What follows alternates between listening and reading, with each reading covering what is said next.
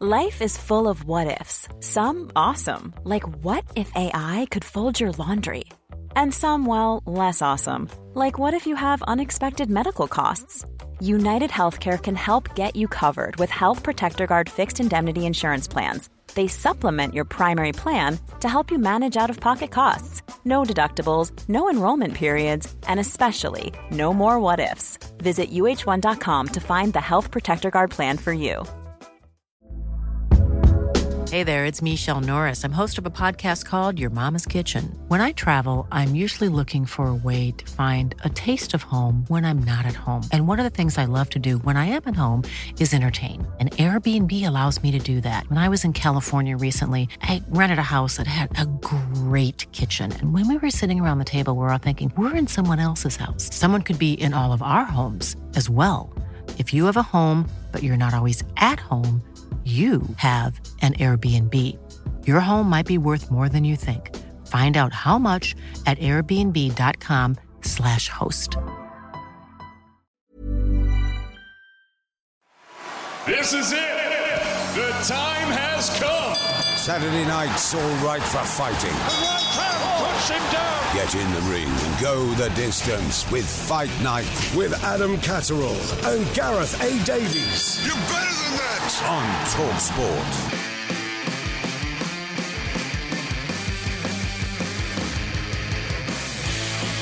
Welcome to the Fight Night podcast from Talk Sport. I'm Adam Catterall. Pleasure to be with you. If it's the first time you've ever been here, make sure you hit subscribe on iTunes or via the Talk Sport website. We are churning out the boxing content at the moment because we are in a real hot streak of top quality fights. And Saturday night's live programme was no different. We got to talk up two epic fights. You already know the results of those fights, but we're still going to give you the build-up that happened live on the radio on Saturday. And we're starting with the history maker at Madison Square Garden. Katie Taylor taking on Amanda Serrano. Spencer Oliver was with me in the studio for a bit of build-up. This is an incredible weekend of boxing. Looking forward to this fight tonight. Katie Taylor versus Amanda Serrano is going to be epic. History in the making. First women to top a bill at MSG. And mate, do you know what? This fight, I think this fight is going to go down. I don't know what you think about this one, Adam, but I think this is going to go down as one of the great fights that's ever been at the Madison Square Garden. Listen, it's in esteemed company, as you just said, 140 years of Madison Square Garden, New York City. There's something so iconic about this place when sports are connected to it. Of course, it has all the big concerts in there as well. It is so iconic. Ali Frazier, the fight of the century. This is where this fight took place. The greats of the likes of LaMotta and Marciano have also danced in the squared circle, in the big room. And that's the key thing, because there's been 3 theatres in Madison Square Garden for people that have never been to visit the place. The big room is where all the big fights take place. And in yesteryear, in times gone by, the female fights have maybe taken place in the Hulu Theatre or in the smaller rooms. Tonight, it's the big room. And for the first time in that 140-year history, 2 female fighters get to headline the top of the bill. And they couldn't be more fitting fighters as well, Spence, if we're really honest. Katie Taylor, 2-weight world champion, obviously Olympic gold medalist. She's been there, done it, got the T-shirt, taking on 7-weight world champion in Amanda Serrano, 9 world titles under her tutelage as well.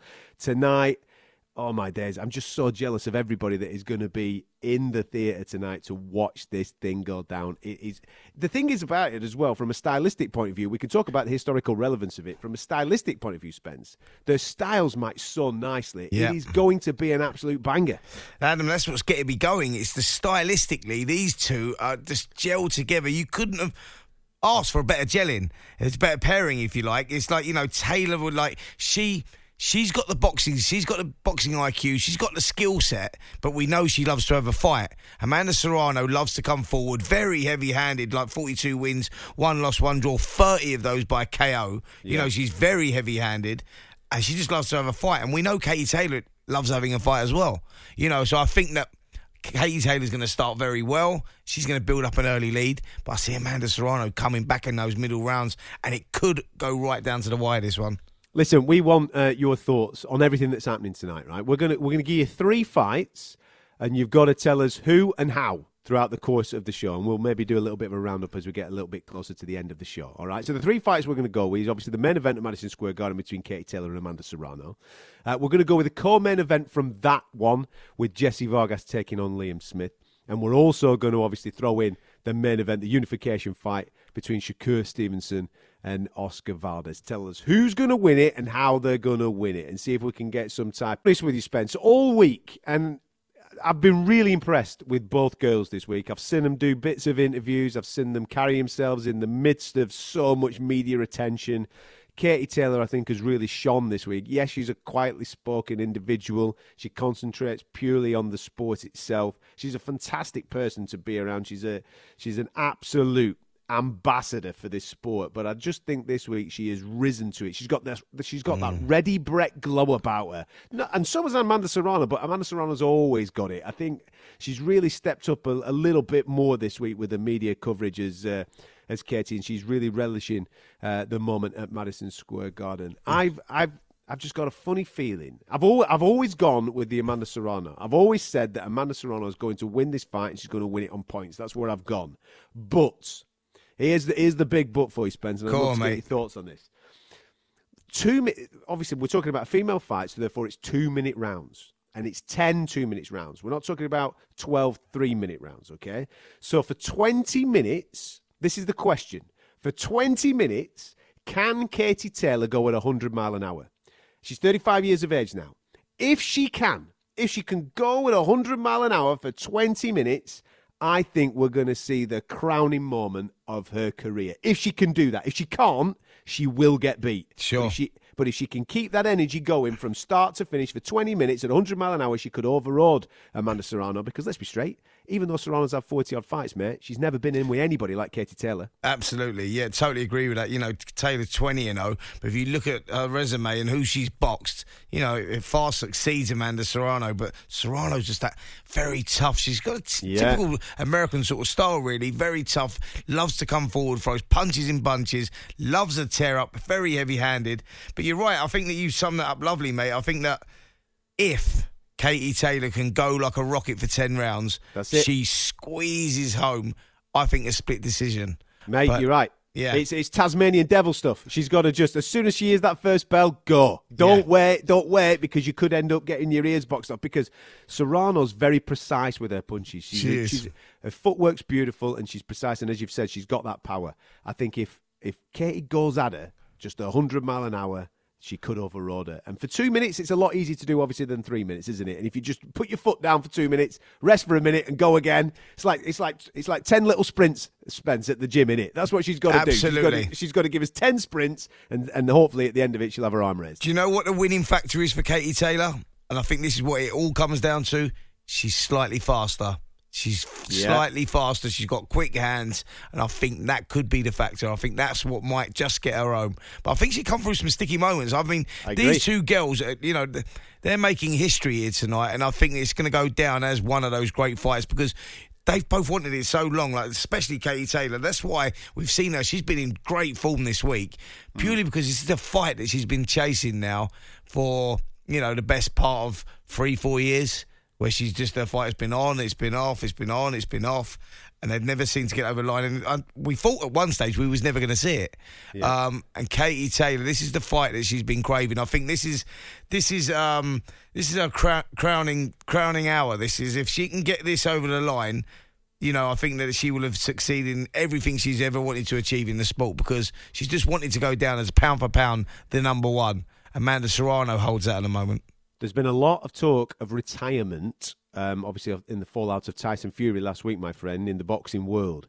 I've got a funny feeling that tonight might be the last time we see Katie Taylor in a boxing ring. Yeah, I totally agree with that, mate. And that's why I say I think this could be her crowning hour, because I think if she goes out there and she has a war, one thing's guaranteed, right? One thing is guaranteed. Anyone that wants to stay up and watch this fight is going to be worth doing, because I can guarantee this is not going to be no chess match. This is going to be an all-out war. And if Katie can just get it, if she can just do it, I agree with you, mate. I think that'll be her crowning hour, and I think that'll be it. She'll battle out there. Now, following me and Spencer waxing lyrical about the magnitude of the fight, we thought we'd get on world champions. That's right, girls that know what they're doing. And we didn't just get one on, we got three. Starting with Ebony Bridges. This is what she had to say about the magnitude of the fight that was taking place at Madison Square Garden. I think it's huge. I mean, it's huge for a female athlete, you know what I mean? And I know you say that we want to call it boxing and, you know, not refer it to men's and women's boxing, and that's fine, but I'm kind of like, we should be able to own that we're women as well. We are women.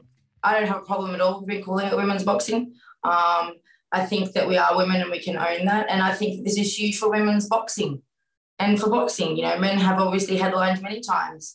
It's normal for them, but for us, it isn't. So yes, us as women, it is big, you know, and I'm proud to, you know, be in the generation, be part of that kind of surge and that this era where, you know, we are being brought up and women's boxing is on the rise, you know. So, like Katie Taylor, you know, you can't deny that she's definitely the pioneer to help that, alongside of someone like Eddie Hearn, who she's had Eddie Hearn to help her push women's boxing and help push her name. So, you know, it's a combined effort there, and then continuing on with what they're doing, you know, showing female boxing to the world.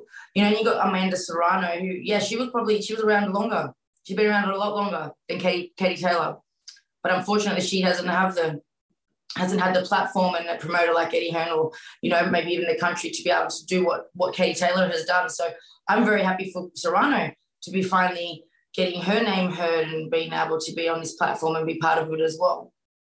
You mentioned Eddie's name there, and obviously you're connected to Eddie. And listen, there'll be boxing fans, and there's people in the media like myself that every now and again, Eddie comes under a little bit critique with matchmaking and various things, but nobody can critique him when it comes to pushing female fighters forward. And over the last 5 to 6 years, Matchroom in particular have been at the forefront of being able to do that.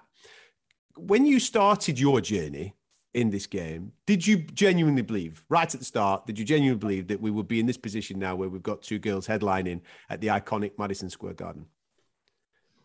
No, not at all. No, I haven't. I mean, if you're I've turned amateur. I had my first amateur fight 5 years ago, and that was only 5 years ago. I didn't really think it. You know what I mean? And obviously only being pro now for, you know, a couple of years, I didn't think it. And, you know, I think for women's boxing to grow, we needed to be on the undercard of big male sports. We did. We needed to be we needed the men, unfortunately.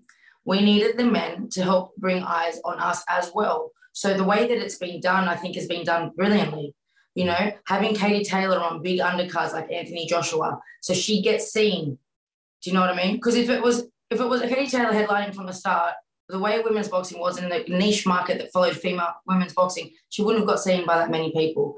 So what they've done and how they've promoted her and how they've been able to build women's boxing over the years by using big names in men's boxing and putting Katie Taylor on the undercards and putting other names on the undercards, that's helped get us to this point where now we are able to headline, or some boxers are, obviously, female fighters are able to headline their own shows and bring this numbers in as well. Because if you did it 5 years ago, I'm not sure it would have happened. You know, that's why it didn't happen. I don't think 5 years ago it wouldn't have been this big because we hadn't built women's boxing so much, unfortunately. But it's been the process, and I think Eddie Hearn 100% is, you know, I'm not just because I'm signed under him, but Eddie Hearn is a big push for that, because the rest of the world and the other promoters have jumped on board as well. I think at first they kind of did it just because they thought they had to, but now they are doing it because they truly believe it as well. But I believe Eddie Hearn believed it from the start with Katie Taylor.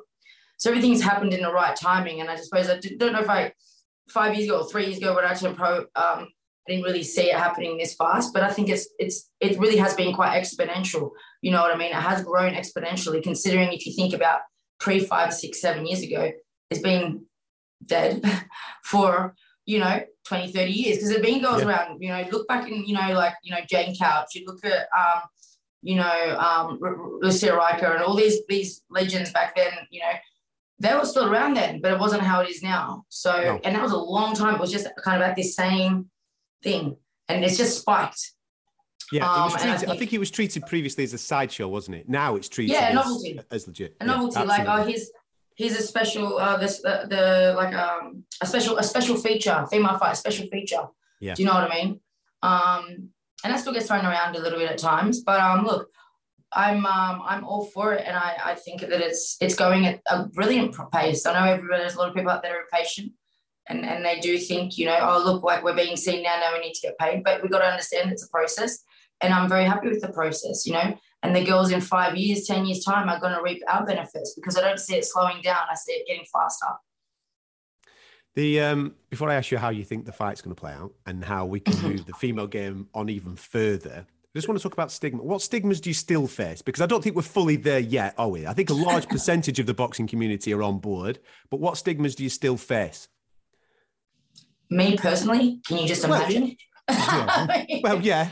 I suppose you're the perfect person to speak to about it, yeah.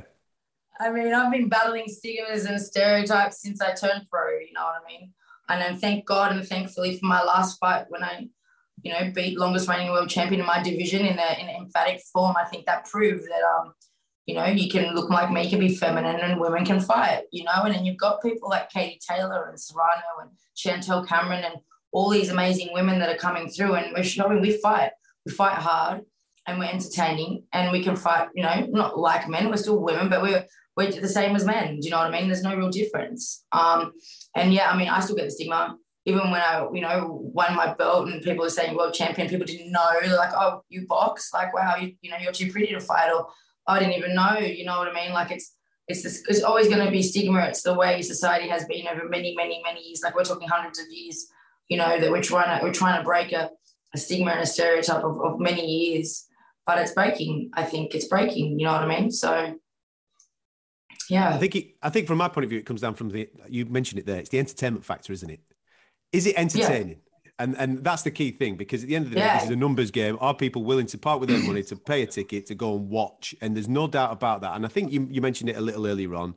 Katie's obviously rise through the amateur ranks, what she did in the amateur ranks, even people like Clarissa Shield, what they did in the amateur ranks, to obviously create that buzz to then get people into the arena. And you I think you touched upon it perfectly before, the way that it has been done, where female fighters have been put on the undercard, say, of an Anthony Joshua, to create awareness. It's not been a sideshow. This is the co-main event, or this is on the undercard, or what have you. And when people sit there and watch it, they go, geez, man, I'm entertained by this. I'll keep an eye out for this girl next time round. Exactly. And I say it over and over again, it is up to the promoter. It is really up to the promoters, and the promoters are putting good fights and putting on good women. Correct. So back in the day, and this is why I get stereotyped so much, it'd be like they just put a girl on because she looks good, but she can't fight, you know, and that just ruins boxing. And it does. Yeah. Oh, she just looks good and she's just a novelty, and we're just putting her on whatever for but it's not even entertainment. So that's where, you know, again, I get that bad name as well, because it was in the past, it was, oh, look, this pretty girl, I put her on, and, you know, and they're trying to use women just to sell just on their looks, but it doesn't come down to that. You need to be able to box, you need to be able to fight as well. Someone like Katie Taylor, for putting someone in there that has the hand speed of a man. Like she's incredible to watch. You know what I mean? She's exciting to watch because she throws that many punches and she's got such fast hands. You can't help but be wowed. You know what I mean? And especially she was the first really to be showcased on those big cards, and to show this side, because there's plenty of girls out there that don't have that. You know, and we're not like boxers, men and male boxers, they're not all the same either. They're not all as good as each other. Correct. But had Eddie Hearn put on a girl that's maybe not as wowing and put her on the undercard, it would have flopped. Do you know what I mean? You got to pick the right fighters to do it. You can't just put girls on to put them on for the sake of it. Do you know what I mean? And I have seen that as well. They've just put them on because, oh, you need to have a female on the card now. I still believe it's important for promoters to put on nice, well-matched fights, which Eddie Hearn does, well-matched fights, well-competitive fights. You know, not someone like that's out here and there's someone here and they just blast them out. Because that's what happened over the years. You know, 5, 6, 7 years ago, the pool was so shallow that you had really good female fighters and then that's it. So the only options was that they would just fight. It's mismatched all the time. No one wants to see mismatches. It's not even in men's boxing they want to see mismatches. So then when they see it in women's boxing, it's like, oh, this is all it is. Oh, yeah, like, do you know what I mean? But we're lucky that now the pool's opened. There's many more women in the sport. So now we are getting a lot more even fights and we fight hard. And so now it's becoming entertaining.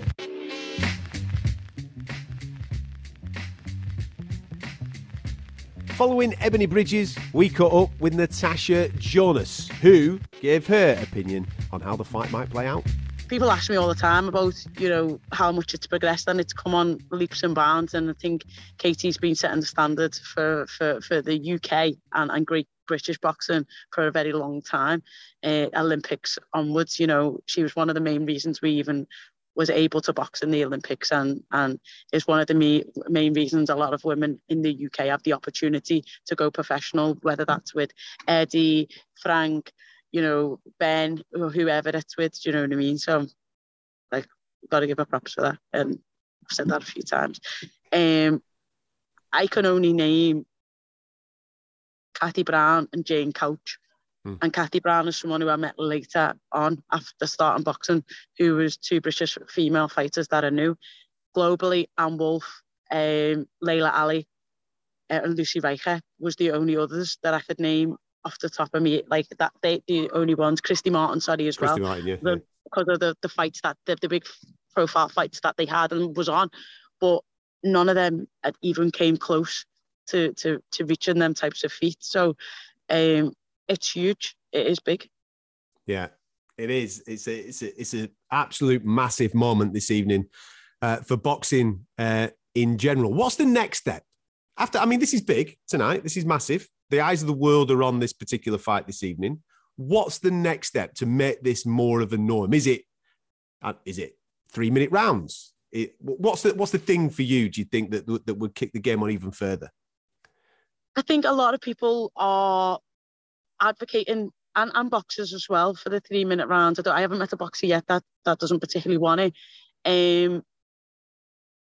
But I do wonder, like, for the people that say they just want it solely to see knockout, and then you have incidents like Terry Harper, incidents like mine, incidents like, and when people actually see the knockout, incidents like Savannah's, that they don't actually like it. So I do wonder if your thing is just to solely see a knockout. I don't know whether that is the right reason to change to 3 minutes, if I'm honest, if that's just my opinion. But if you want to, you know, see longer fights, if you want to see, you know, skills on show for longer, I'm all down for that. We want to see an increased pay for it. So yeah, I'm all down for them reasons. But if it's solely for knockout, I think the reality of knockouts is different to just, you know, thinking it. Yeah, I think from my point of view, knockouts does come into it. I think those viral moments, the ones that go around the world, that would make the athlete more of a superstar, more people then want to see them fight. And therefore, as you just touched upon there, and this is the key thing, because we talk about parity in sport all the time, don't we? But there's got to be parity regarding the pay in sport. And I think that's how you do it. We kind of, it seems to me, the more athletes I speak to, the more promoters I speak to, it comes to how it doesn't necessarily come down to your ability and how good you are. It comes down to how much you can sell. And that's a sad state of affairs. Exactly. That's where we're at. And that happens for the men. You know, that happens when, you know, Anthony Joshua is probably making a lot more money than Sonny Edwards, even though they're both just as successful. And the reason is it sells more. Heavyweight sells more than the light. So it happens within the men. But there's Olympians, or there's just people coming in at the same level, but you see the men like rocket off into like a exponential like kinds of success that women don't see, and there's a reason for that. And it's not, we've seen now that it's not because we're not as skilled or we're not as marketable, because Katie's blew that out the water. And I know that she's hard to compare anybody to because of who she was in Ireland before. Everyone knew who Katie was in the boxing world, especially in the amateurs. Ireland, she's been, I think, sports personality of the year like 5-6 times. So they've all always embraced her as a human and as an athlete before even, you know, differentiating between men and women. So, to be honest, I think it's a little bit of time that the rest of the world caught up. I think the real success pointer for me this year so far has been the fact that boxing fans are having a genuine discussion between themselves as to whether Serrano Taylor is bigger, better than Shields Marshall. Just the fact that conversation is actually happening, that people are having that debate, proves how far the game is coming now. And I think that I can't think of maybe over the last year of a show now that doesn't have a female representative athlete boxing on it. I can't think, and like that is huge. Mm-hmm. Even when I turned professional, there wasn't that enough females to even go about, you know, the promoters and be on a card for every fight. There wasn't that many, but now that, you know, like I said, you don't get a card now without a female fight, and that's massive for us in sport. Listen, you're obviously a world champ, but you're turning into one of the best analysts in the game as well. We see you on the TV doing your thing, so I'm not. Listen, I'm not going to let you get away without calling this fight, right? It's an absolute monster. Loads of people are going one way, loads of people are going the other. They see these styles just gelling tonight and giving us a real firecracker of a fight. How do you think this plays out this evening between Amanda and Katie? I think every fight needs, or like there's a certain moment in sport when you need like big 50-50 fights and genuine 50-50, not when people are building up to be it 50-50, and you know damn well it's not. And this is one of them occasions, and it's monumentous for women. You know, you've had it throughout the men's stages, your Canelos, your Pacquiao's, your Mayweathers and whatever. And this is the women's equivalent, and it's hard to call because I don't think I haven't changed my mind, and so I'm going to tell you what I think. But this is why I think it. I'm going to explain why I think it. Okay. I don't think Serrano has been in with anyone of Katie's caliber ever. I don't think there isn't a fighter that Katie hasn't fought, and I don't think there's a style she hasn't come across. And when I say fighter, I mean like, you know, tall, little, big, whatever, big puncher, whatever, and the style, you know, aggressive, you know, back foot, whatever, counter punch, whatever. There isn't one that she hasn't come across. But if you go back even to the amateurs and in a professional career of, you know, anyone that she's not struggled, that's a wrong word, but, you know, hasn't been as successful and blew out the water as she normally would, you would have to say your Archer Gavers, your me, your Gulsum Tartar, they're all southpaws. And then you look at aggressive fighters, your Pursuns and whoever, and you think, ooh.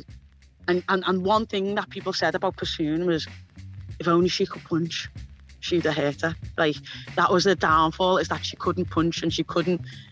I think that was Pursun's like vulnerability, and I don't think Serrano has that. And then finally, the junior lightweight unified world champion Mikaela Mayer was on the ground in New York City. So we got on the phone, got her on the radio, and got a bit of build-up. So I totally missed the weigh-ins because I was on my flight over here, but I watched it all on social media like you did. The energy is insane. The Irish fans came out hard. The Puerto Rican fans came out hard. Everyone's here. It's going to be a really energetic night tonight. I'm really excited to see. I'll let you know tomorrow after I experience it, because I just think it's going to be something that I've never really experienced before. Listen, you've done a couple of programs with us in the past. We know that you've got an incredible boxing brain. You know how to break down a fight, so give it to us. Give it to us straight, Mikaela. How is this going to play out tonight in the Garden? Okay, this is a 50-50 fight, and it's because they both have two different styles. And so we're really going to see these two different styles go head-to-head. And it's going to be difficult because I think Serrano, with her speed count, amateur experience, or her speed and her punch count, amateur experience, that she's going to win the first half of the fight. It's going to take Serrano a little bit of time to kind of catch on to that in and out movement. But I think she eventually will. She's going to land some good shots. And she'll probably take over the second half of the fight. I don't see Serrano stopping Taylor. She's too tough. She's been in this position too many times. I think it's going to go to decision, and we'll see who had their better moment. We'll see. Did Katie Taylor have a better first half? Did Serrano finish stronger? I think that Serrano can't let the fight get away from her too soon. Katie's good at scoring points. She's great at these 10 2-minute rounds. If it was 3-minute rounds, I might be really going hard for Serrano tonight. But Taylor knows how to get through these 10 2-minute rounds. She has the experience. She's done it before. Whether she gets hit, she gets tired, she pulls it through. So it's going to be tough. I don't want to see Serrano get too behind in the beginning. She's got to really take it to Taylor and step to her. Michaela, this is a massive moment for women's sport, isn't it? And it's a genuine 50-50 fight. Did you ever think that you'd see two women topping the bill at MSG, or did you think that was ever going to be possible? And what's the buzz like out there at the moment? You know, is there a real buzz around town? Yeah, of course I thought this was possible. Any woman in this era of boxing right now had to believe that this was possible, or we wouldn't be where we are today. You had to believe it. You know, I believe I'll be in this position too one day. We all have to. And so I'm not surprised at all. It took some time, but everything is coming into fruition now. Everything's happening the way I always knew that it would. And so it's going to be a huge night. I wish I was talking to you guys tomorrow so I could really give you an opinion on how the vibe was there in the arena. But it's going to be great. I'm really excited. I'm dressed in all white because I'm in the neutral corner tonight. I don't care who wins. I'm a fan of both. I just want to see a really great fight, and I want the winner, and I'll take either one. There she is. That's where we were going next, Michaela, you see, because we've spoken in the past, obviously, about the fights that you want in your weight division and whether those girls like Alicia Baumgardner will dance with you, and hopefully that does happen. But if that is not going to be the case, a step up in weight to take on the undisputed lightweight champion, could that happen this year, do you think? Absolutely. I'm dying to step up in weight, you guys. You should see me. I'm the biggest one out of all these girls at 130, 135, 140. I probably belong at 140, to be honest. I do, with Sandy Ryan. I bet you I do, because that's my size. And so I'm only going to stay at 130 for the big fights, and that's against Baumgardner to go undisputed. So I'm hoping that happens this year. This is my last year at 130. If she doesn't let it happen this year, she's going to miss out. And I'm going to go up to 135 and challenge the other champions who want to fight.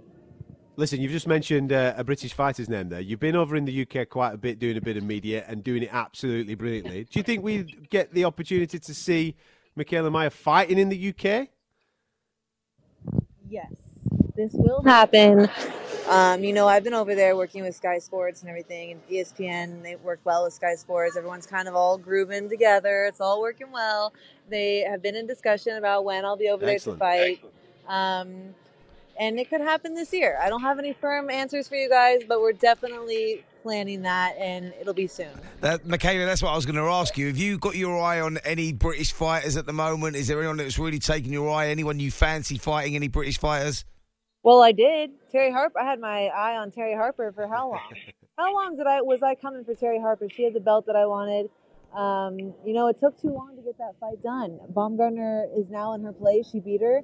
And I don't want the same thing to happen with Baumgardner. I don't want the same thing to happen with anybody else. There's no reason we have to wait a year or two to make these big fights happen. We're riding the wave of women's boxing right now. Everyone's paying attention. So these fights need to happen now. I don't want the fight to get away from us. But yeah, Terry Harper, I still think that people want to see that, especially the UK fans. And I would love to do that eventually down the line. So other than that, I don't know. I mean, I do want to move up, and you have girls like Chantel Cameron over there, obviously Katie Taylor. There's a handful of things. Women's boxing is thriving in the UK, so I'm game. I want to challenge them all. I want to leave this sport knowing that I challenge the best and have one of the best resumes in boxing. And that's the attitude that a lot of fans are absolutely loving at the moment. Michaela, listen, I know you're in New York for the undisputed fight between Taylor and Serrano, but obviously you've got promotional stablemates that are going at it in Las Vegas as well. I want to get your thoughts quickly on Shakur Stevenson and Oscar Valdez. How do you think that one's going to play out this evening? I'm Team Shakur. I mean, I don't think he's really gotten the chance to display his skill set, but Shakur is going to be one of the greatest fighters of all time.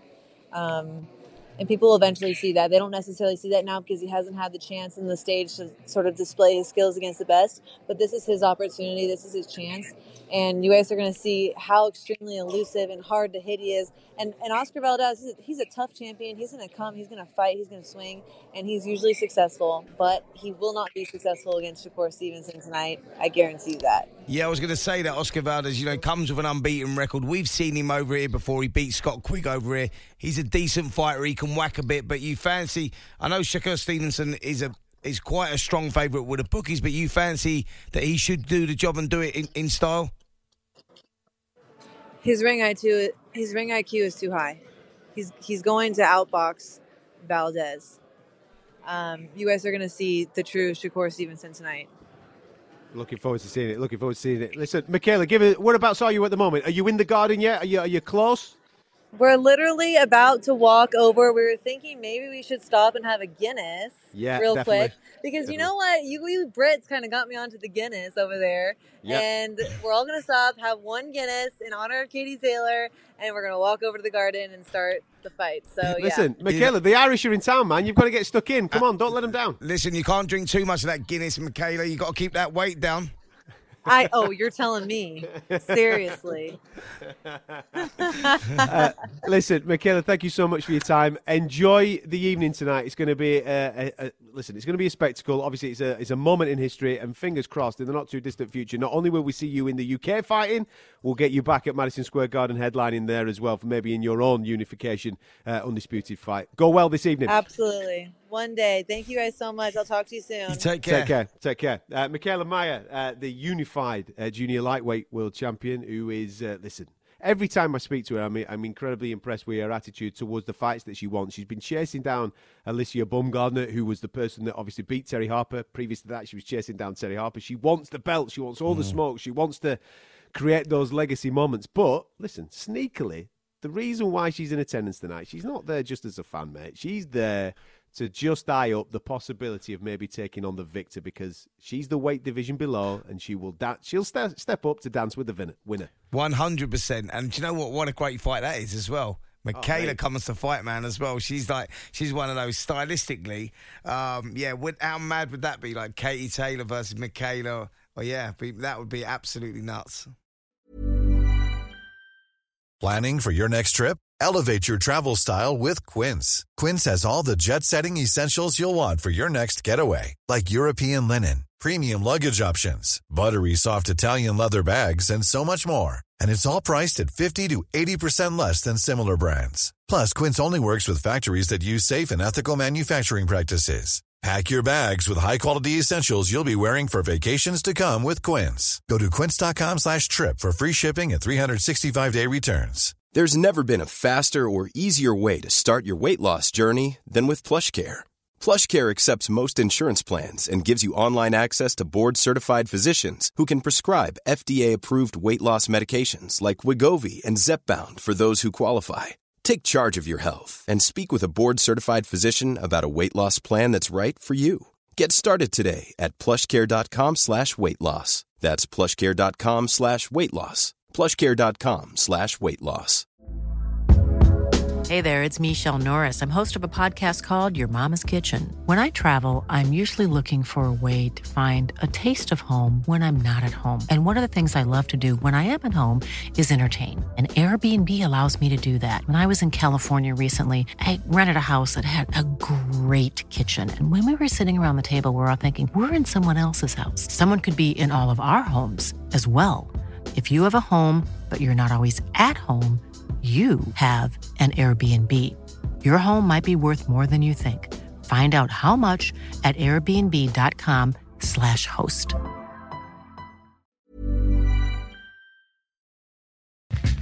Last week at Wembley, we saw Tyson Fury knock out Dillian Whyte. But the star of the show for the majority of us on the comms team was a young man by the name of Nick Ball, who stopped Isaac Lowe on the undercard. We thought we'd give him a little bit of shine on the show this week, so we phoned up the Scouser for a bit of a chinwag.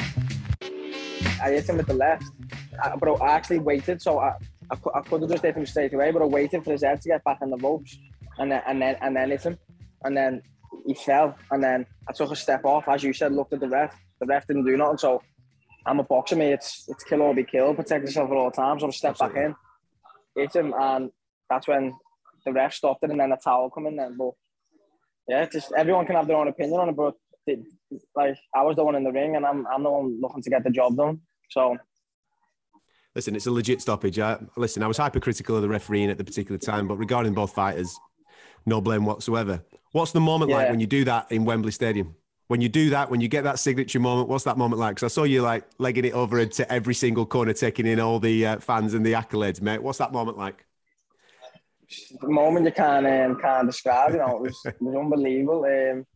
I jumped on the top of the ropes, didn't I? And just like, to be honest, some people thought like, in the build-up and that, this Nick Boy, it's a big step up for him and all that. So I was full of like not rage, but I was just full of like, you know, like proved you all wrong. That's why I jumped up and just looked out there like that. But then after it, I was just taking it all in. Everyone was supporting me, and they're all behind me now. So yeah, it is amazing. Like I've said that you're Liverpool's best kept secret, no longer obviously.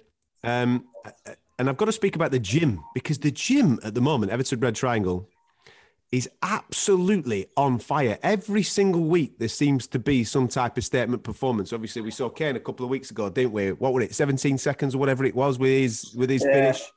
I was lucky enough to be in Liverpool on Friday night and to watch Peter McGrail go through what he does, and obviously Joe was on that card as well. It's sight to behold, mate. Really talented boys. And then obviously you on Saturday night go and do what you're doing, throwing bombs and knocking people out. What is going on up there, mate? What you all drinking? What's going on? It's what we're doing in the gym. We're just staying in the gym, listening to the Paul and Ant and the stuff that we're getting taught. It's next level stuff. It's from like, I don't feel like it's modern day stuff. It is, but it's mixed in with all old stuff. What the throwback fighters used to do and stuff like that. And we've been let off the leash now, and that's bad for everyone who we're getting put up against, because we're just going to put on show what we've been getting taught. Because for years, serious stuff.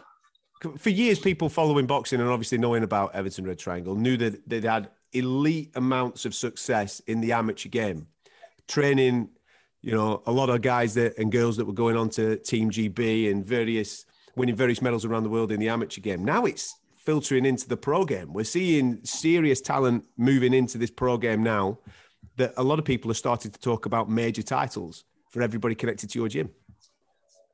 Yeah, well, we've always knew we've been at that level. It's just getting the opportunity and the right platform to do it on and getting them titles. But now I feel like we've had that in the past few weeks. Like, it was 5 fights, 5 wins within a week for the gym. It was Brad and Andrew in Telford, and then Joe and Peter in Liverpool, and then me in London. And yeah, it's only up from here. Like, and we're going to be coming for them titles. What? Obviously, you'll have some type of WhatsApp group and stuff. What was the banter like before your fight? Because the other lads had done it. They'd all performed. They'd all done their thing, man. You know, did you feel any pressure going in there? They said, "Listen, I can't let the lads down. I've got to go in and do my thing." Yeah, we always knew what was happening. Like, with man, yeah, but it's not really. No, you don't like. We just have a little mess about and that. We not get said stuff like that. We know what we can do. It was just doing it, really. What has the promotional conversations been like for your post Saturday night? Because a lot of fans obviously want to see you out again, and they want to see you out at a certain level. I'm sure there's maybe chats of British titles, European titles, those types of level of fights. What's it been like over the last couple of days? I haven't heard nothing. Frank spoke to Paul, and he said he's going to let us know when I'm next fighting. But I'm just ready to fight. I'll leave that to Paul, my manager, and Frank, the promoter, and get me in with whoever. I'm ready. So, what do you want? What do you want to do? Come on, man. Come on. This is the platform now. You're on TalkSport now. Go on. Let him have it. What do you want to do? Yeah, well, I feel like I was in line to fight for that British title. We've just said about British title, but I feel like that's what I've just done, and I feel like I'm past British level. Like, everyone wants to fight for that British title as a British fighter, but like, that belt would have just fought for that gets you a world ranking. I've done it, so probably get a few more fights in and then start going for the world titles. I feel like I know I'm the world champions at my weight. I know I can beat them, so it's just getting the right way to do it and getting the fights. Because you're in a phenomenal division, and I'm just talking domestically. Obviously, on the world level, it's brilliant, but when you're looking at around that featherweight division name-wise, there's some top names that you could get involved with, of which would then cement or even build your profile further. And listen, I'm not calling people out for you, but if I look around and I look at the European title and Jordan Gill's there, that's a solid name. A lot of people know who Jordan's name is. You've obviously got Lee Wood, who holds a secondary title with the WBA. We've just had Mick Conlan, who was in attendance for your fight at the weekend. You know, there's some serious names there that you could get in the mix with. And maybe people think that I'm running for you a little bit and get a little bit carried away. But at the end of the day, man. No, you're right. You're 15 fights undefeated. And Saturday was just the exposure fight. You've done the groundwork. You're ready to go. Exactly. And I think you're right as well. I agree with you. I'd get in with any of them guys tomorrow and I know I can beat them. So it's just letting me in with them, innit? I'm ready now. It's just whether Paul believes in me. It's just Frank getting the fight. So that's his job, innit? To deliver them fights, and I feel like he will, and I'll definitely deliver on the night they'll be made. How long have you got off? Are you taking a break? You going away? What are you doing? Yeah, a week off he's giving me. So 1 week after that, man. You should be enjoying yourself for at least a month on a performance like that, lad. Yeah, I love training, mate. I'm itching to train now, so just chill out, eat some nice food, innit? And get back in a week, get back in Monday, just take over and see what happens. Nick, we've been speaking quite a lot on this show about various areas of the country that are bubbling up with talent. We've spoke about Newcastle a couple of times that are doing really well. There's a couple of guys coming through there from the northeast, but Liverpool is just red hot. Like I said, I was lucky enough to be at the show on Friday night where both McGrail boys were on there, and there are a couple of other people from the local area that are coming through, you know, like Frankie and various others, and obviously yourself. There's obviously you've got the top guys. We've got Liam Smith in action this weekend over in the States. But then as you look further down, the younger ones, the guys who are 25 and under that are coming through, the talent level is ridiculous in the city of Liverpool right now. Yeah, it is. It's good. Boss to see though as well, isn't it? Like where I'm from, and it's boss to see, and I can't wait for the future to see what it holds, because there's definitely 100% a few world champions coming through from Liverpool, defo. And are you a red or a blue? To be a part of it. I'm a red, mate. Bloody hell, mate. You're taking everything this year, aren't you? You know what I mean? You're taking all the trophies in the footy, you're taking all the belts in the boxing. Leave a bit for everybody else, yeah? Now, if you've been listening to TalkSport throughout the course of the week, you will have heard the dulcet tones of Ricky Hatton right across various programmes. He was with us once again on Saturday night on Fight Night to preview his comeback. That's right, he's having an exhibition with Marco Antonio Barrera. It is taking place in Manchester on July the 2nd. And the Hitman gave us an explanation as to why he's doing it again. I had my comeback fight against Senchenko a few years ago. I wanted to find out if I still had it. And I found out I didn't. So, I still stand by that. You know, my best years are behind me, but in a controlled environment, you know what I mean? It's not going to be 12 rounds, it's going to be 8 rounds. It's not going to be 3-minute rounds, it's going to be 2-minute rows. It's not going to be 8-ounce gloves, it's going to be 16-ounce gloves. And there's an understanding between me and Marco, who's my friend, I've been his mate for years, you know what I mean? That, you know, we know what's enough and what's too much. But also there's going to be that competitiveness because, you know, we're retired, we're not dead. We're still champions, we're still winners, you know what I mean? And I think I speak for Marco in the sense that he's not going to want to come to Manchester and have his ears boxed off by me. And there's no way he's coming to my man in Manchester and boxing my ears off. So that's where the competitive side comes to it. But that's what it is. There'll be none of us going in for the kill or baying for blood. It'll be exciting, trust me, you know what I mean? And when was anybody going to any of my fights, whether it be a fight or an exhibition, no one's going home snoozing, trust me.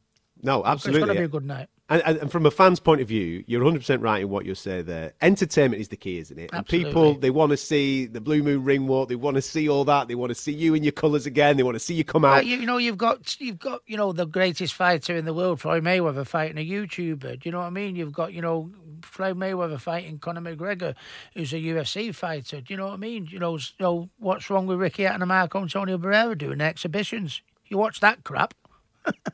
Mate, you're 100%. For me, it's the perfect night out for people that maybe we just be speaking Oasis, right? Now, I've got younger members of my family who never got to see Oasis live. It's getting the opportunity to see that. That's what this is, and that's what you are for a lot of you, especially younger fight fans who knew about Ricky Hatton, who knew about what you did, who heard about the great tales of going to America and all those types of things that never got to experience it. Now they get an opportunity to experience it. It's perfect. Well, I saw 2 amateur boxers the other day, and they come up to me, and there was about 15, 16, and they went, "Oh, Ricky, I'm going to have to work a bit hard and pull my socks up, me." I went, "Why? What's up?" They went, "I've seen how hard you work on your social media, and if you're doing that at 43, I'm not doing enough. I need to put." And I thought, And if youngsters see me at 43 years of age doing what I'm doing and it inspires youngsters, then that's why I'm doing it. If there's people out there with mental health and say, look at Ricky Hatton 7 years ago, suicidal, you know what I mean, drinking and drugs and all that. Look at him now, what he's done to get his life together. And if Ricky Hatton can hear that roar of the crowd one last time, because when you're a professional, that's what you miss when you retire. Yeah. I'm going to get the chance to do it again. So if people turn around and say, are you doing it for money? Oh, we don't want to see you get hurt. What are you doing it for? I think we've answered it in this conversation already, why I'm doing it with you. If you don't know why I'm doing it, then you need to go back to school, you nugget, don't you?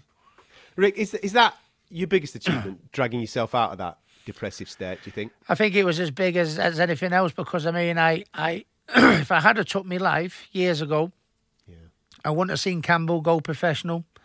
I'm a granddad now, granddad hitman. I wouldn't have seen Lila meet my granddaughter, be born. I wouldn't have seen Millie and Fern turn into the two beautiful ladies that they're turning into. I wouldn't have made up with my mum and dad. I didn't speak to my mum and dad for 6 or 7 years. I wouldn't have made up with Billy Graham. Look what I'd lost out on. If I hadn't have gone to someone, opened my mouth and said, listen, I need help me. I'm going to kill myself, please help me. And I did that, and I've never looked back. And and to be honest, I've got myself on the straight and narrow even before this exhibition's come on. But now this exhibition's come about, it gives me an incentive for my own well-being, but to help others, as in youngsters, people out there with mental health, and for me to feel that rush from the crowd again. Why am I doing it? I think it's pretty obvious, to be honest with you. That's the hardest thing, isn't it? Opening your mouth when you're in that situation. And that's listening to you speak about it now. Even if one person listening to this conversation now takes the inspiration to say, listen, I'm in a bad state. I've no qualms saying it. What are you going to say? I'm a wimp. You know what I mean? I went into the hardest game of the world and do it and everything like that. But I think, it takes more of a man or a champion, if you like, to turn around and say, listen, I could do in the ring. That was my world. I could do that in the ring, but I'm sorry, this between me head, I can't do it on my own, and I need help from someone. And I think, if it, like you say, if it helps one person, Tyson Fury did it. You should have seen Tyson Fury a few years ago. Yeah. Look at him now, undisputed heavyweight champion of the world. And, look where I was a few years ago. July 2nd, doing a return at 43 against Marco Antonio Barrera. You know what I mean? You can do it. Doesn't matter how bad things get. If you do the right things, you'll come out of the light. You'll come out of the darkness, I should say. In all seriousness, just to wrap this up. Now, this is July 2nd, right? Champions League final, mate, it's week before. 5 weeks before. 28th of May, pal, right? That's in the middle of your camp. You going? No, I can't be going. No. I think Marco will probably want me. Marco will be trying to buy me a ticket, trying to get me over there. Won't he? Go on, Rick, get over there on the lash with them lot. But no. I'm focused at putting a good exhibition with my mate. I mean, we all know how good Marco Antonio Barrera is. It don't need anyone to say that. But I'm a boxing fan still, and unlike a lot of boxing fans out there, I'm going to get the chance to have a move about with Marco and find out just firsthand how good he actually is, how good is that. But no, I can't wait. It's the tickets are going absolutely fantastic as it is, which makes me feel so proud. The fans always with my greatest ever achievement. There's still a few left. You can get them on HattonBarrera.com. But if you look at it not as a boxing show, it's got to be a part of this. It's going to be fun. And I think me and Marco doing it, and then the other fights that we've got on the undercard, live music acts, there's no party like a Ricky Hatton party. And there's another one July 2nd. Now, of course, the night is about Ricky and it is about Marco Antonio Barrera, but it's also about a couple of guys that are on the undercard. That's right, a couple of mixed martial artists that have applied their trade in the UFC are stepping into the boxing ring. My mate Dan Hardy is taking on Diego Sanchez. I know, it's absolutely mind-blowing, but Dan Hardy's been talking about a combat sport comeback for some time now, and he's finally got it on. So I got on the phone to him and got him on the show on Saturday night to talk us through the reasons why. This is not a drill, ladies and gentlemen. This is not a dress rehearsal. It is happening. Dan Hardy is getting back in the mix. And to make it even better, he's fighting Diego Sanchez. And to make it even better, it's on a Ricky Hatton undercard. Dan Hardy, welcome to the show. How are you, sir? I'm good, mate. What an introduction that was. Wow, that was amazing, mate. Yeah. Mate, listen, I'm telling you. And listen, I know that you've been keeping things on the down low. I know that you've been doing a little bit of due diligence in the background, just getting this over the line and what have you, mate. But when this dropped, my phone lit up like mad. Your phone must have gone crackers. All my mates who were big fans of yours are on to me going, Hardy, is it true? Is he, or is it a wind up? Is he definitely fighting again? I said, I promise you, man. If it says it's happening, it's happening. It's on. Can't wait for it, mate. Yeah, mate, it's going to be a good one. And, you know, as you said, Diego, you know what you're going to get from Diego. It's going to be a scrap. We're wearing big gloves and we're boxing, so we're just going to be able to stand and take chunks out of one another.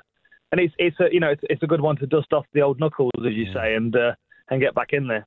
I was going to say, what's it actually feel like now to have a fight booked? Because I know you've wanted to do it for a bit. What's it feel like now that it's actually booked? You've got a date that you're working towards. It feels amazing, mate. I feel very much like myself again. It's like I've shaved about 8 years off my life, and I'm back to where I was a few years ago when I was, you know, just stepping out of the octagon in Nottingham and wondering when my next fight was going to be. And then, of course, that got derailed for nearly 10 years. But this feels good, especially. I mean, Ricky Hatton, Marco Antonio Barrera in the main event. You know, I've been such a huge fan of both of those guys for a long time. Ricky Hatton in particular was a big inspiration for me.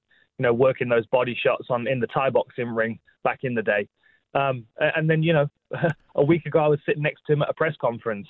It was very, very surreal. But I think all around it's going to be a great show. I mean, they've got some good music artists on. There's a couple more interesting fights, which I'm sure they're going to be announcing very soon. And I know you're going to be buzzing about them as well. But yeah, it's good, isn't it? You know, I mean, it's Diego Sanchez. We've been meaning to get into a fight for a good while now.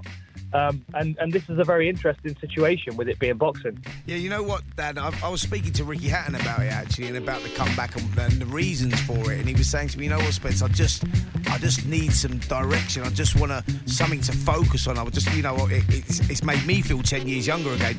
I totally understand that. I get it. Is that the same feelings that you were getting? Like, you know, because you've been talking about it for a while. Is it for that reason? It is, yeah. I mean, you know, having some direction for training's a big benefit because, especially as you get old like us. I mean, I'm 40 in a couple of weeks. To have a goal in mind, to have a focus and an opponent, it makes everything so much more real.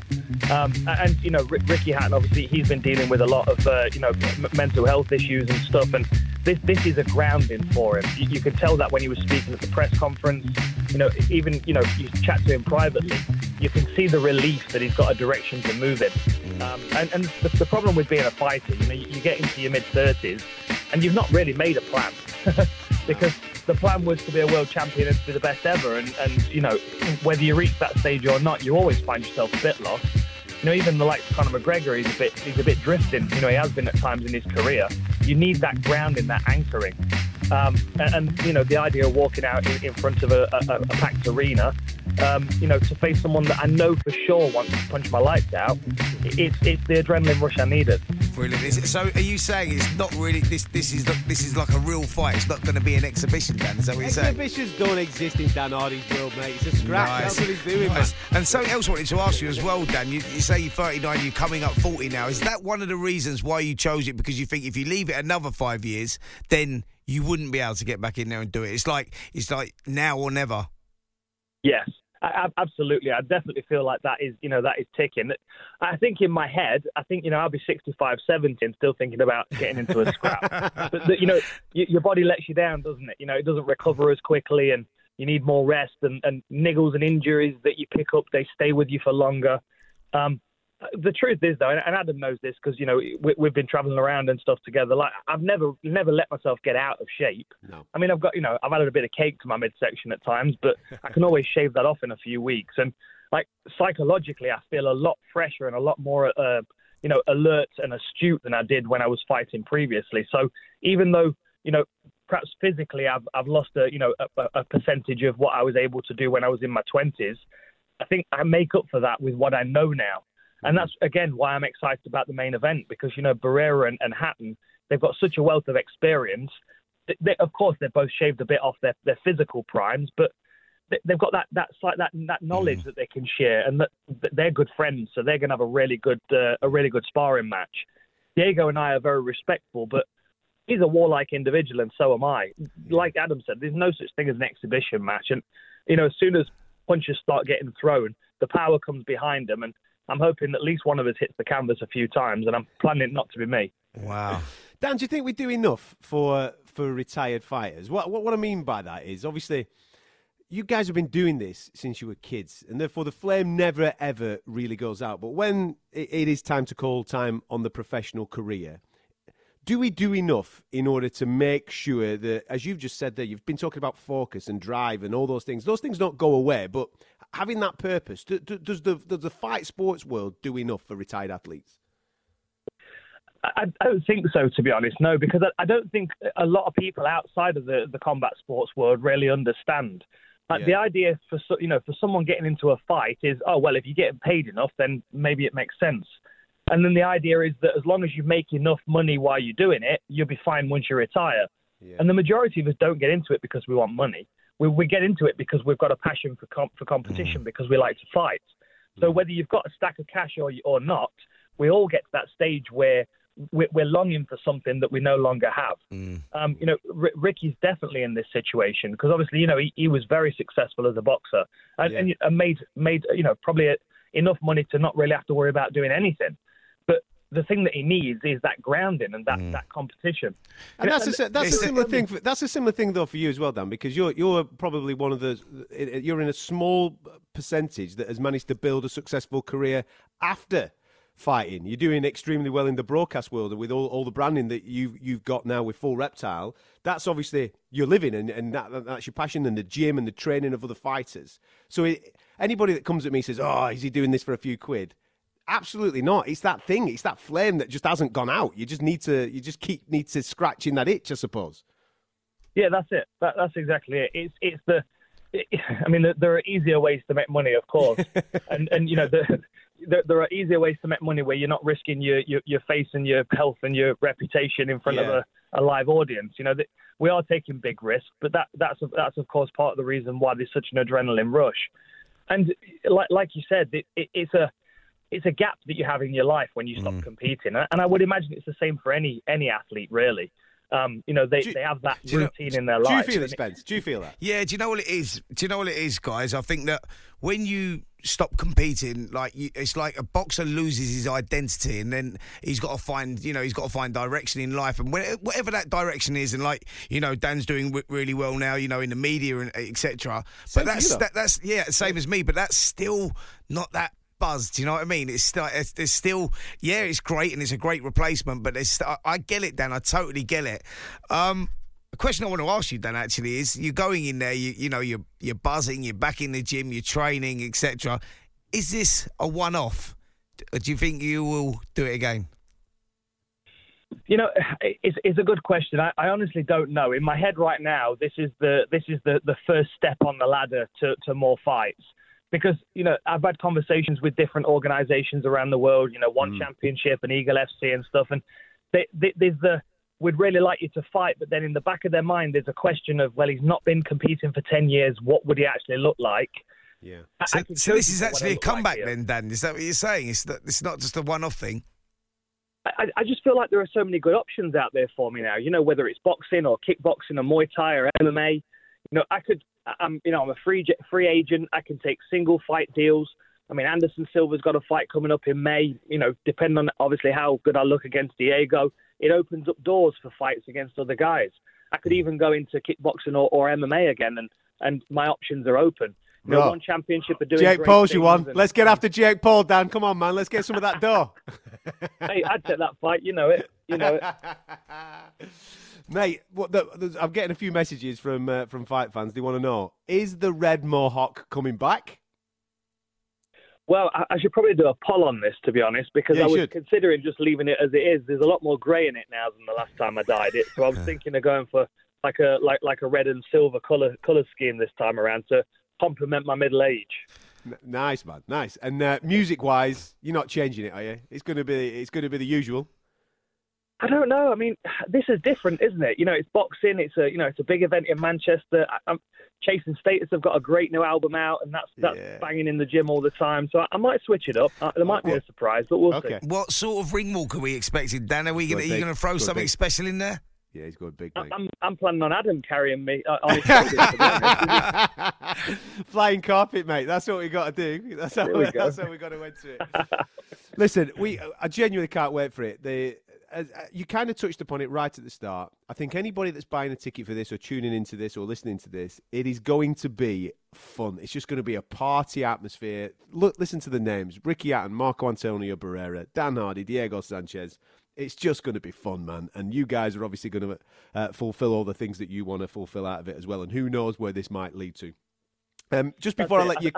Go on, mate. Carry on. I think it opens a few doors, and I think it's going to be a great night for everybody. You know, Ricky's always talking about, we're coming out of lockdown. We need that party atmosphere to lift everyone's spirits, and I think that's the vibe from everybody. Yeah, I couldn't agree more, mate. Listen, before I let you clear off, the UFC are coming back to London. Obviously, we had a show in March, and now we're getting another one in July. And the hot rumour is that Tom Aspinall, once again, will be top of the bill, this time taking on Curtis Blades. If he comes through that, surely he's not too far away from having a go at UFC Gold. He's got to be right up there. I mean, I think Curtis Blades is a real big step up, even from Volkov, to be honest. Yeah. But then, we've got rumours of Cyril Gane fighting Taito Avasa. That throws another very interested individual towards the top of the tree. Tom Aspinall's destined to fight for UFC Gold and most likely going to hold it at some point, if not a couple of different times. I'm excited for him to get this opportunity. It's just Curtis Blades, as we know, is an incredible wrestler, and that's going to be the big challenge for Tom. How good right now is the landscape for British MMA, in your opinion, Dan? It's brilliant. It's brilliant, especially in the north, where where you've got Paddy and Molly doing great things as well. But then you go down to GB Top Team, where Brad Pickett is, and all the guys that he's got on the mat, from Nathaniel Wood, and it's an exciting time to be a part of mixed martial arts in the UK. And the gyms that are doing well now are ones clearing the way for the next gyms to come along. Good times, mate, really good times, and great to see the UFC coming back to London so soon. Just to finish off the show, it is 5 years, near enough to the day, that Anthony Joshua stopped Vladimir Klitschko at Wembley Stadium. What a night that was, and me and Spence had a little bit of a chat about it on the show on Saturday. Spine-tingling anticipation on the grandest of stages. Surely the most significant and certainly the richest heavyweight fight ever staged in Britain. Oh, good shot from Anthony Joshua, and Vladimir Klitschko took it, but Joshua's got a gripping left hand, and down goes the giant Ukrainian. Two Olympic gold medalists, consummate pros, and physical giants collide. And Klitschko is somehow trying to survive, but Anthony Joshua topples him again! Unbelievable! The time has arrived. Light the touch paper. Lift off for AJ! A new chapter, a new era in this most glamorous division on the biggest stage, as Anthony Joshua stops Vladimir Klitschko in the 11th round and catapults himself towards superstardom. There it is, iconic from Adam Smith. You are listening to Fight Night on TalkSport. I'm Adam Catterall, Spencer Oliver alongside me. And the reason why we are playing that package from Anthony Joshua versus Vladimir Klitschko, because yesterday it was 5 years. Jeez, man. I know. That's 5 crazy, years to mate. the day to that epic night at Wembley Stadium. Obviously, we were at Wembley last week for another epic night where Tyson Fury did the business against Dillian Whyte, but 5 years previous, it was Anthony Joshua's crowning moment. And do you know something? I say that, it really was his crowning moment at this stage of his career. We obviously hope we hope there's plenty more great nights for AJ still to come. But as it stands right now, Spence, the victory over Vladimir Klitschko, the way that fight went back and forth, and the way that he dragged himself through some serious adversity to get the victory, I would say is his best performance to date. 100%, mate. I think that was AJ's finest hour, definitely. I mean, it was everything about that. It was about, the fight taking place at Wembley Stadium, and mate, I could touch the ropes, right? And it was like, as the fight was unfolding, I never expected it to be the fight it was, because Klitschko sort of like tries to nullify his fighters and keep it safe and keep the distance, etc., etc. And then round 6 comes and the fight's going, you know, it's an interesting fight anyway. Round 6, and then bang, he tags AJ. And I swear to God, right, Adam, I was that close. I felt the vibration when he hit him, and then AJ went down. I thought, mate, he's not going to recover. No. And then it was not like it took him a minute to recover. It took him like 3 rounds to recover. Man. And it was just like the way that it all unfolded, and then the way that AJ eventually finished it, and that massive uppercut. But what he showed us in that fight, right, Adam, this is what I'm going to touch on here. What he showed us in that fight, he showed us that rawness that Nick was needed to win world titles. You know, he showed us a bit of everything. He showed us, you know, the way... He showed us the dog. He showed us the dog, mate. Showed us the dog, the way he pulled himself back up. You know, he showed us cojones that night as well, mate, the way he pulled himself back off the floor. We got a little bit of everything there. Yeah. And I've not really witnessed that again since that night. Loads of people, when we speak about AJ, they always go to the Andy Ruiz fight. That's what they always go to. Oh, that's the fight that changed him. I completely disagree. Totally. This is the fight. This fight against Vladimir Klitschko changed Anthony Joshua going forward. And the stats back me up with what I'm saying. This is his 18th fight, I think, 18th professional fight against Vladimir Klitschko. If you look at the fights previous to Klitschko, he only gets out of the 3rd round on 2 occasions. One against Dominic Breazeale, one against Dillian Whyte. He's got consistent knockouts right through, up into the Vladimir Klitschko fight. And obviously he finishes Klitschko, but that's in the 11th round. This is the longest that he's gone. If you look at the fights post-Klitschko, so you've got obviously Parker in there, you've got Povetkin in there, you've got Pula, all these other fights that he's had. I think he's had 7 since that particular fight. The earliest he has finished a fight since Vladimir Klitschko is round 7 against Povetkin. He's had decisions in there. He's gone late in those fights. And if you look at his punch stats, he's very, very, very jab heavy. He's gone full on jab heavy, staying behind the jab. He's gone a lot more cautious since the Vladimir Klitschko fight. I agree with what you just said there. He showed us everything that is beautiful about AJ in this particular fight. And if he's going to go forward and beat someone like an Alexander Usyk, he's got to find the guy that turned up at Wembley 5 years ago. Totally agree. If he finds it, he's got a chance. Yep, totally agree with that, mate. You know, he needs to rediscover that old AJ, and that's easier said than done. You know, and it's easier said than done. You know, I've spoke to him about that, and he recognises it. He knows it. He knows he's got to find that rawness that was there before. He says that he can do it, but yeah, it's a difficult one, mate, because I you know, he's a power mind, so I don't like, you know, sort of slagging him off, if you like. But it's not slagging him off. It's an honest critique of where he's at. It's constructive criticism, but basically, you know, I think that fight definitely, we haven't seen AJ, like you say, you just read out the stats. Those stats don't lie; they're facts. Yeah. Do you know what I mean? And yeah, I think that definitely took something out of him, that fight. I think in the middle of the fight, Spence, you've been there many times. In the middle of the fight, he goes to autopilot, right? And that's his natural thing. What he's doing in the middle of that fight, when he gets rocked and he goes down for the first time in his pro career, he goes into autopilot and he shows us the dog. He just goes into street mode, right? What happens after the fight? He's a thinker, is AJ. He likes to think and process and takes in opinions and stuff like that. And I think now he's overthought the process. What he's done, he's gone, right, I don't want to go back to that point. Don't want to go back there. So how can we avoid going back to that point? And I can understand, because I'm sure it wasn't the most pleasant moments of his life when his head's rocking around Wembley Stadium and there's 90,000 people screaming and what have you. But in order for him to go to the next level in this game, he's got to go back there. You've got to put yourself at risk. You have to put yourself at risk. You can't avoid it to be the best in the world. You just can't do that. Mate, you hit the nail on the head when you're saying he's overthinking it. And that's exactly what he's doing. He's sort of caught between styles. He doesn't know, you know, whether he wants to box on the front foot, the back foot. Well, listen, heavyweight boxing, you haven't got time to think like that. And I think that's what was great about Joshua, that rawness and that fighting with his heart on his sleeve. And he was willing to take chances. You know, he was willing to roll the dice and he was willing to go and sit in the pocket. But like you say, I think from that Klitschko fight, that changed. Something was taken out of him in that fight, and he needs to rediscover that moving forward, definitely, especially if this fight's announced with Alexander Usyk. You know, that is key. If he doesn't rediscover that, mate, he's in for a tough night. Yeah, absolutely, man. I'll tell you something though. What a night. I know that we were blessed to have Froch Groves 2 at Wembley previous to this, and obviously AJ fought on the undercard. So he had a little bit of a taster, didn't he?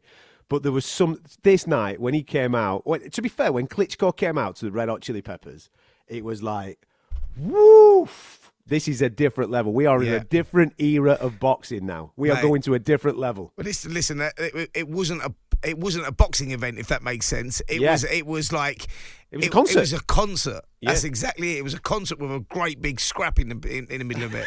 It was like, it was nuts. It was nuts. Listen, I've got a question for you.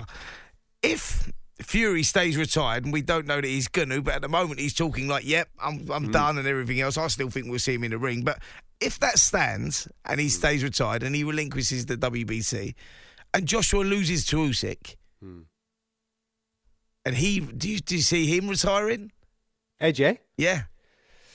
Yes, because I think AJ's all about, and the journey's always been about trying to become the undisputed champion of the world. He's a 2-time heavyweight world champion. He has got countless amounts of coin in the bank, hasn't he? I think it's always been about becoming the undisputed champion. If he loses to Usyk, the road back to becoming the undisputed champion of the world, I think is very difficult because, as you just said there, Usyk's not going to renege any belts. He's going to go chasing the WBC champion. The WBC champion is going to be, you've got Joyce versus Parker. The winner of that's probably going to fight Wilder for the WBC belt. And then they will then go on to fight Usyk. So you're probably looking at about a 2-year period, 2.5-year period before AJ. I know he's the money, and people will want to fight him, but it's a long way back, mate. So you might be right. You might call it. I've got another one for you as well. If they both did retire, who would go down as the better fighter of the two? I think it would be Tyson Fury. Tyson Fury would go down. One, he's undefeated. He's had 3 absolute blockbusters with Deontay Wilder. He beat Klitschko before AJ beat Klitschko, and he's done the majority of that. Well, he's done all of that abroad, hasn't he? He's done it all on the road. And there's always that thing with Anthony Joshua when he become world champion against Charles Martin. People will always say, well, how did that happen? Well, that only happened because Tyson Fury went off the rails, and those belts were fragmented, and he picked up the pieces when Tyson Fury wasn't around. Don't get me wrong, AJ's achievements are absolutely stellar. He's beaten some very good guys, but did he beat the very best guys? I don't know if he did. I think we need to see them both in the ring together, mate, to sort this out, don't we? So what's going to happen is if they both do retire and they don't fight each other, it's always going to be that debate. Yeah. You know? And then we'll probably see them when they're in the 40s, won't they? Yeah. Like we've just been speaking to Ricky Hatton and Dan Hardy about that comeback. They'll probably have a little knock when they're 50 or something like that. Exactly. Brilliant. Listen, thank you very much for listening to me and Spence this evening. Hopefully we have got you in the mood for a couple of scraps that are going on in the early hours of the morning. It's an epic night for boxing. Obviously, you've got the historic night at Madison Square Garden between Katie Taylor and Amanda Serrano. That is going to be unbelievable. The female champions that we were speaking to earlier on in the show, hopefully they've got you in the mood for that and the magnitude of that night. And then a little later on the west coast of America, you're going to see Shakur Stevenson taking on Oscar Valdez, unifying that featherweight division. It's just going to be amazing. It's an amazing night of boxing. Stay up all the way through. It's a bank holiday, man. You don't need to go to bed now. Mate, sleep all day Sunday. That's how we roll. Ads, mate, I normally always do go to bed now when we get these fights that go on, overseas and they're late through the night. I ain't going to bed for that, mate. Nah, mate. Amanda Serrano, Katie Taylor, that is going to be an epic war. That's going to go down as one of the all-time great fights of Madison Square Garden. There you have it. An epic weekend for boxing. 2 super fights. Lots of talking points of which have been flowing around TalkSport throughout the course of the week. And we will be building up this week to the return of Canelo as he attempts to become the light heavyweight world champion, taking on Dimitri Bivol. Wow. What an unbelievable fight that is. We'll get stuck into that on Fight Night this week, so make sure you come back and join us from 10 o'clock on a Saturday. Failing that, make sure you subscribe to this podcast. Fight Night is what you're looking for on iTunes and the TalkSport website. Catch you next time.